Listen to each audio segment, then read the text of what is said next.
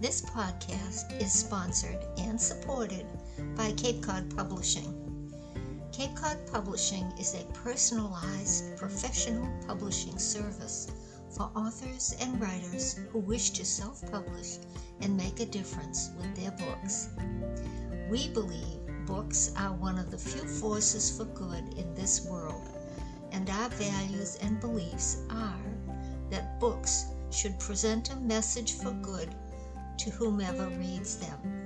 Our email address is capecodpublishing@gmail.com. Our website is www.audacious-publisher.com and www.capecodpublishing.com. You may also find us on www.capecodwritersstudio.com. Thank you for listening.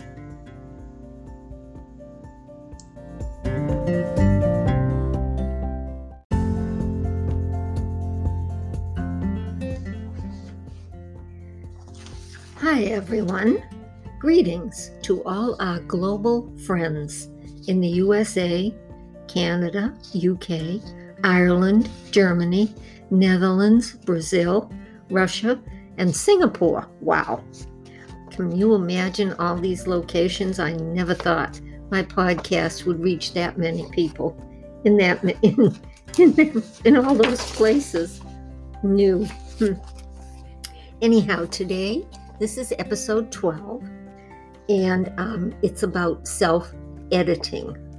I hear you groaning. I know. So, I'm going to do a quote. Writing to me is simply thinking through my fingers. Isaac Asimov. So, self-editing doesn't have to be daunting or troublesome. But I'm not going to try and schmooze you into thinking it's easy, because it isn't. It's work. Once you've crystallized the thought, then the plot, then the characters, the manuscript comes in on its own, or it should. Ideally, that's how it's supposed to work, but not for me, not usually. Most traditional fellow writers recommend that you write your first draft, then go back and edit, which is the most logical approach. Well, tell my muse that, or whoever else is helping me write my stories, because we end up writing the first 5 to 10 chapters and then try to figure out where we're going with it. In Stones and Bones, one of my books, when Dr. Durenberg catapulted Sam, Wendy, Abby, and Paola out into space in these garbage disposal capsules. Oh, right, where I ever came up with that, I don't know. I had no idea how I was going to rescue them, or even why I did that in the first place. I spent quite a few nights and days trying to figure out how to bring it all to a happy ending. Ugh. Next page. Stones and Clones, the second book in the series, is already 10 chapters, and I finally got the plot 2 mornings ago. I had no clue which stone was going to be used in this book either, until they told me then. I think Isaac Asimov was right. He just lets his thoughts come through his fingers. Probably much easier to do it that way. So, if you're writing like that, and I think they call that from the seat of your pants, I call it my materializing manuscript, then you really need a great deal of trust and flexibility and hope and courage in the belief that it will all work out. Phew! My advice to anyone who writes that way,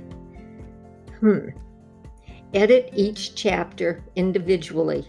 Here are a few ideas to give you some guidance. Sometimes I have to go back into the last chapter if there's been a time lapse to bring me up to speed, or sometimes I will read and reread the last 3 or 4 chapters to see if the plot is running the way it should. Never does. First idea or tip. Are you writing in the correct genre? Sounds stupid, but think about that. As you reread your work, Have you slipped into a different format from the last chapter? Tenses. Oh, this is a big one for everybody. The big issue for me, am I writing in the past tense or in the current time? Doing a story set in the future tends to bounce back and forth for me, especially once I changed from third-person narrative to first-person. That's tough. Make certain your character remembers the rules, not you, your character. Number 3, are there gaping holes in your plot? Oh boy. Like dropping characters out into space. Yeah, really. That was a scary thing for me, and most definitely a gaping hole in my plot. I had not even included it anywhere in the plot. Are all your characters really people? Oh, good question. Have you given them human characteristics and thoughts? Abby has gifts and talents, clairvoyance and clairaudience. On second thought, that might not be a human characteristic, but she is in the year 2213. Do your characters think and do quirky things that make them unique? Dr. Dernberg did. He certainly did. He used to wrap his cape around him and then evaporate. Number 5, are you writing too much description?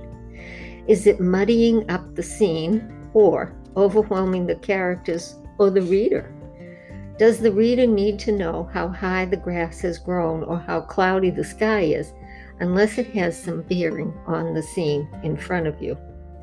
In Atlantis, the final days, I did a lot of scenic description because the reader needed to know what was happening and, more importantly, what was going to happen.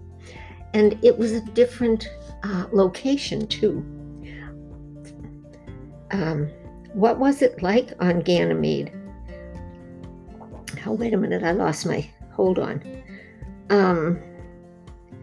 Yet in Stones and Bones, I had to force myself to write more description. Yeah, I did. What was it like on Ganymede? A moon of Jupiter, where Ty found the stones. That was a good question. Is there a lot of dead dialogue or not enough dialogue? Look carefully at what your characters are saying or what they are not saying. Read the dialogue out loud. That really helps. Arthur, a writer from a past writing group, always stressed the need for a small handheld recorder to hear what your story sounds like. It definitely saves time and shows you what your characters are really saying. Number 7, does your writing feel smooth and natural to read? That little recorder will help you there.